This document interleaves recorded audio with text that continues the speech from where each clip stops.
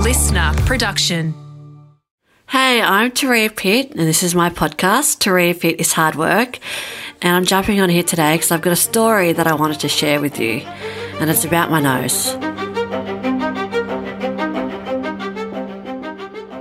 So one of the things I've been trying to do is get my nose fixed. And when I say fixed, I mean, so to be able to breathe properly through it, because I can't do that right now.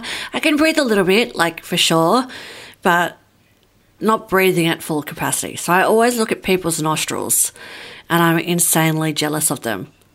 Just like how large people's nostrils are. I'm like, fuck, you must get so much air through that. It's amazing. Always so impressed by that.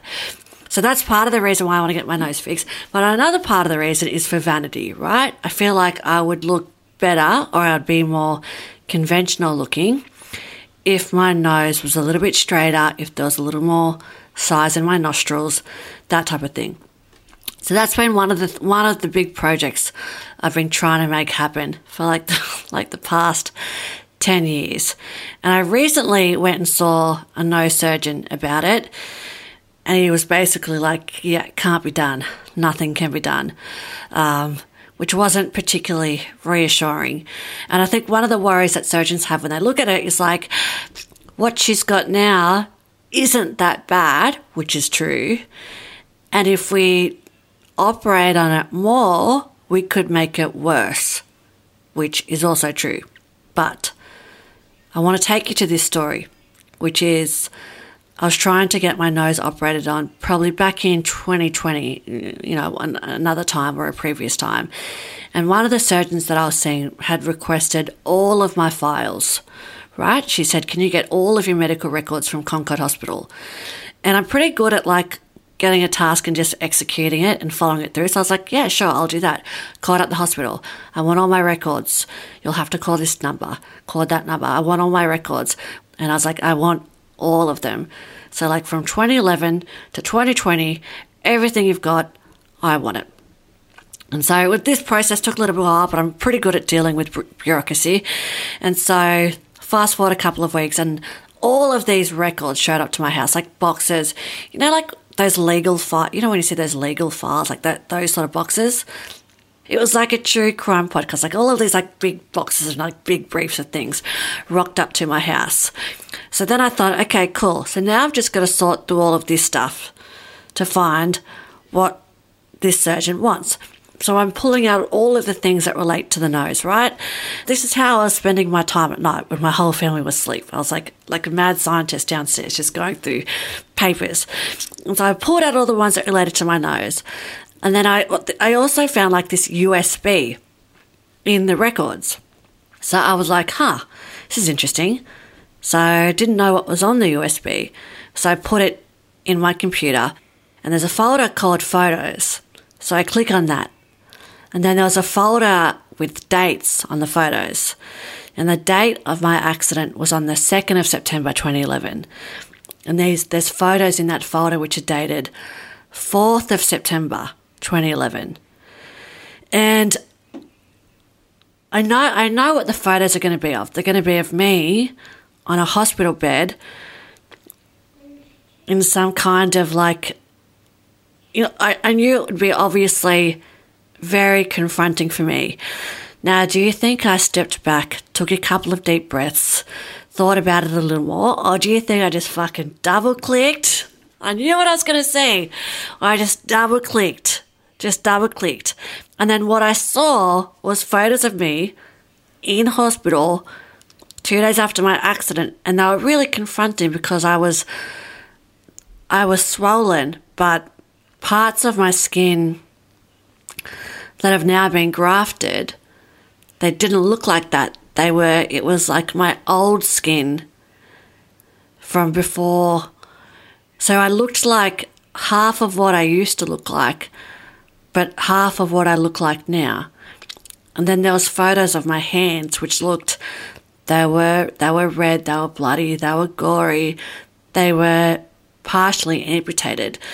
And I saw photos of my face as well, and that looked a little bit the same. And all of these things occurred at 10 o'clock at night My whole family's asleep. And I didn't want to, I'm really fucking upset because I'm shocked and I'm confronted. And I slam my computer shut and I just step away and I don't really know what to do. And so I go upstairs and I'm feeling really anxious, and Rahiti's only like 10 months old at the time, and I hear him cry. So I go into the room and I pick him up and I sit down in the chair and I just hold him. And there's this really good, I don't know what the technique is called. I think it's called grounding or something. So you think of 5 things that you can see, 4 things that you can hear, 3 things that you can, I think I've cooked this, like 3 things that you can taste, 2 things that you can touch, and so on and so on. So you go through all of the 5 senses. And so I did that technique. So I looked at Rahiti's beautiful skin. I touched his smooth hair. I touched his little button nose. I breathed in his scent. I smelled like his milky breath. I listened to the cars passing out on the street. So I did that. Rahiti went back to sleep. I put him back in his cot and it was like 10:15. So I'm like, now what the fuck am I going to do? Because there was no way in hell that I was going to be able to sleep. I was so anxious.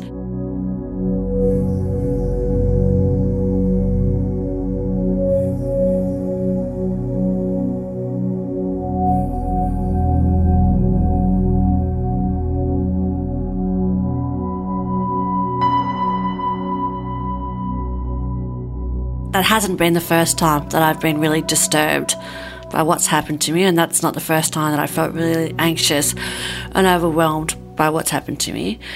So I knew what to do, which was like, I made my bed on the couch. I took out the USB from my computer. I left it downstairs. I didn't want to touch that thing again that night. And I just watched series after series after series after series. I didn't sleep that whole night. And then at 5:30 in the morning, I thought I'm going to get up and go to the gym. Even though I was exhausted, I didn't feel like it. I knew that just go move your body. It was weird. When I went to the gym, I was so normal. Like I said to people, hey, how you going? I had a smile. I did the gym workout. I got back in my car and then I cried the whole way home. And I told Michael that I didn't want to show him the photos because I didn't want him to get upset. And I didn't want to show my mum the photos because I didn't want her to get upset. And I didn't want to look at the photos again either because I didn't want to get upset. So I didn't really know what to do. So I just kept going through the motions. Went to work, took my kids to school, went to the gym, went to the beach, went grocery shopping, tidied the house. I just went on autopilot for around a week. And that's what I've done in the past as well, because I know that sometimes when you're in that state, you might not be super rational, and it's actually okay just to be on autopilot for a little bit. Deep down, I knew what I should do, and that was to call my psychologist. And so I called her probably 2 weeks later. I called her. I got really, really upset. I said, the photos are really confronting. She's amazing. She came over a week later. We sat down and we looked at the photos together. And she said that was really important because maybe I had built them up to be something really bad in my mind, and maybe they weren't that bad in real life. Turns out they were really bad in real life. They were really bad in real life, but it was good that she was there with me and she was supporting me, and we talked about each of the photos and about why I found them really upsetting. And I think I found them so upsetting because in my head, I'd been burnt during this ultramarathon. Then I went to hospital and I woke up a month later in this new body, and I've gotten used to this new body and this is who I am now. But it was upsetting because I saw both old Turia and new Turia at the same time. So that was what was upsetting.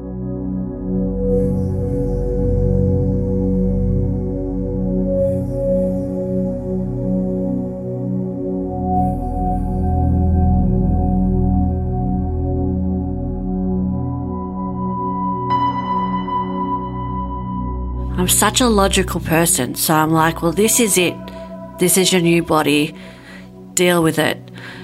and kind of like make the most of what you've got and get on with it and live a good life and all of that stuff.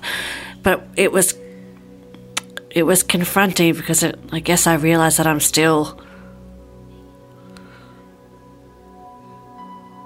the same person, which sounds really weird now that I've said it out aloud.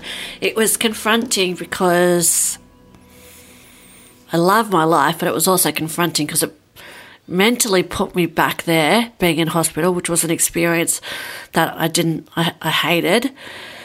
Also confronting because it made me think about the fire and living through that and surviving that.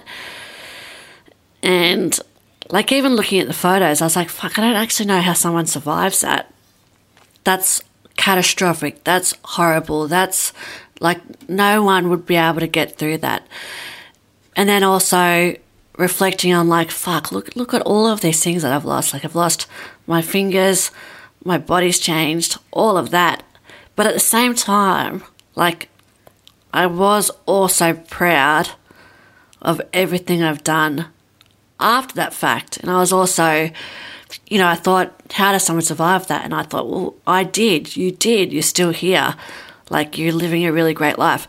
So it was just all of those emotions rolling around inside me. Just wanted to recap. This is what I did to feel less shit. The first thing was, it's okay to go on autopilot. When you are confronted by bad news or you're in a state of distress or turmoil, do whatever you need to do to get through. Don't judge yourself for how you behave. For me, I go on autopilot. That's how I cope in that time. And so I don't judge myself for doing that. I just do what I need to do to get through it. The other thing is, I think, moving your body or doing some exercise, even if you feel tired and shit, it can be really helpful. In fact, it might make you feel a little less shit and a little better to cope with what it is that you're dealing. And the other thing is to speak to someone. Now, in my case, I couldn't tell Michael or my mum because I didn't want to burden them with the photos that I'd seen, and I didn't want to upset them either. So I called my psychologist, who was really awesome. So if you're going through something difficult, tell someone, speak to someone. It might be a mate that you feel like you can trust, or it could be a counsellor or one of the many support services that are out there.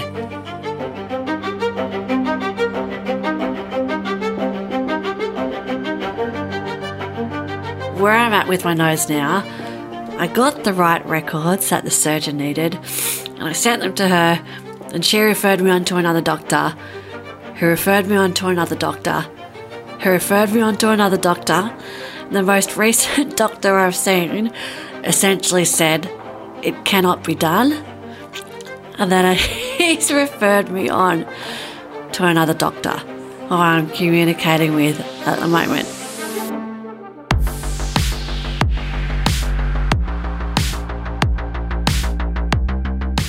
Hey, thanks for letting me share that story with you. If you're liking what you're listening to, why don't you come give Turia Pitt is hard work a bit of a follow? We'd love to have you. And if you liked this episode and you liked hearing about what was helpful to me during my recovery, you might like this episode because I interview my biggest inspiration, Sam Bailey. So I've got a link to that episode in the description. And if you liked this chat, you're going to love the one with Sam. Catch you next time. See you, mate. Listener.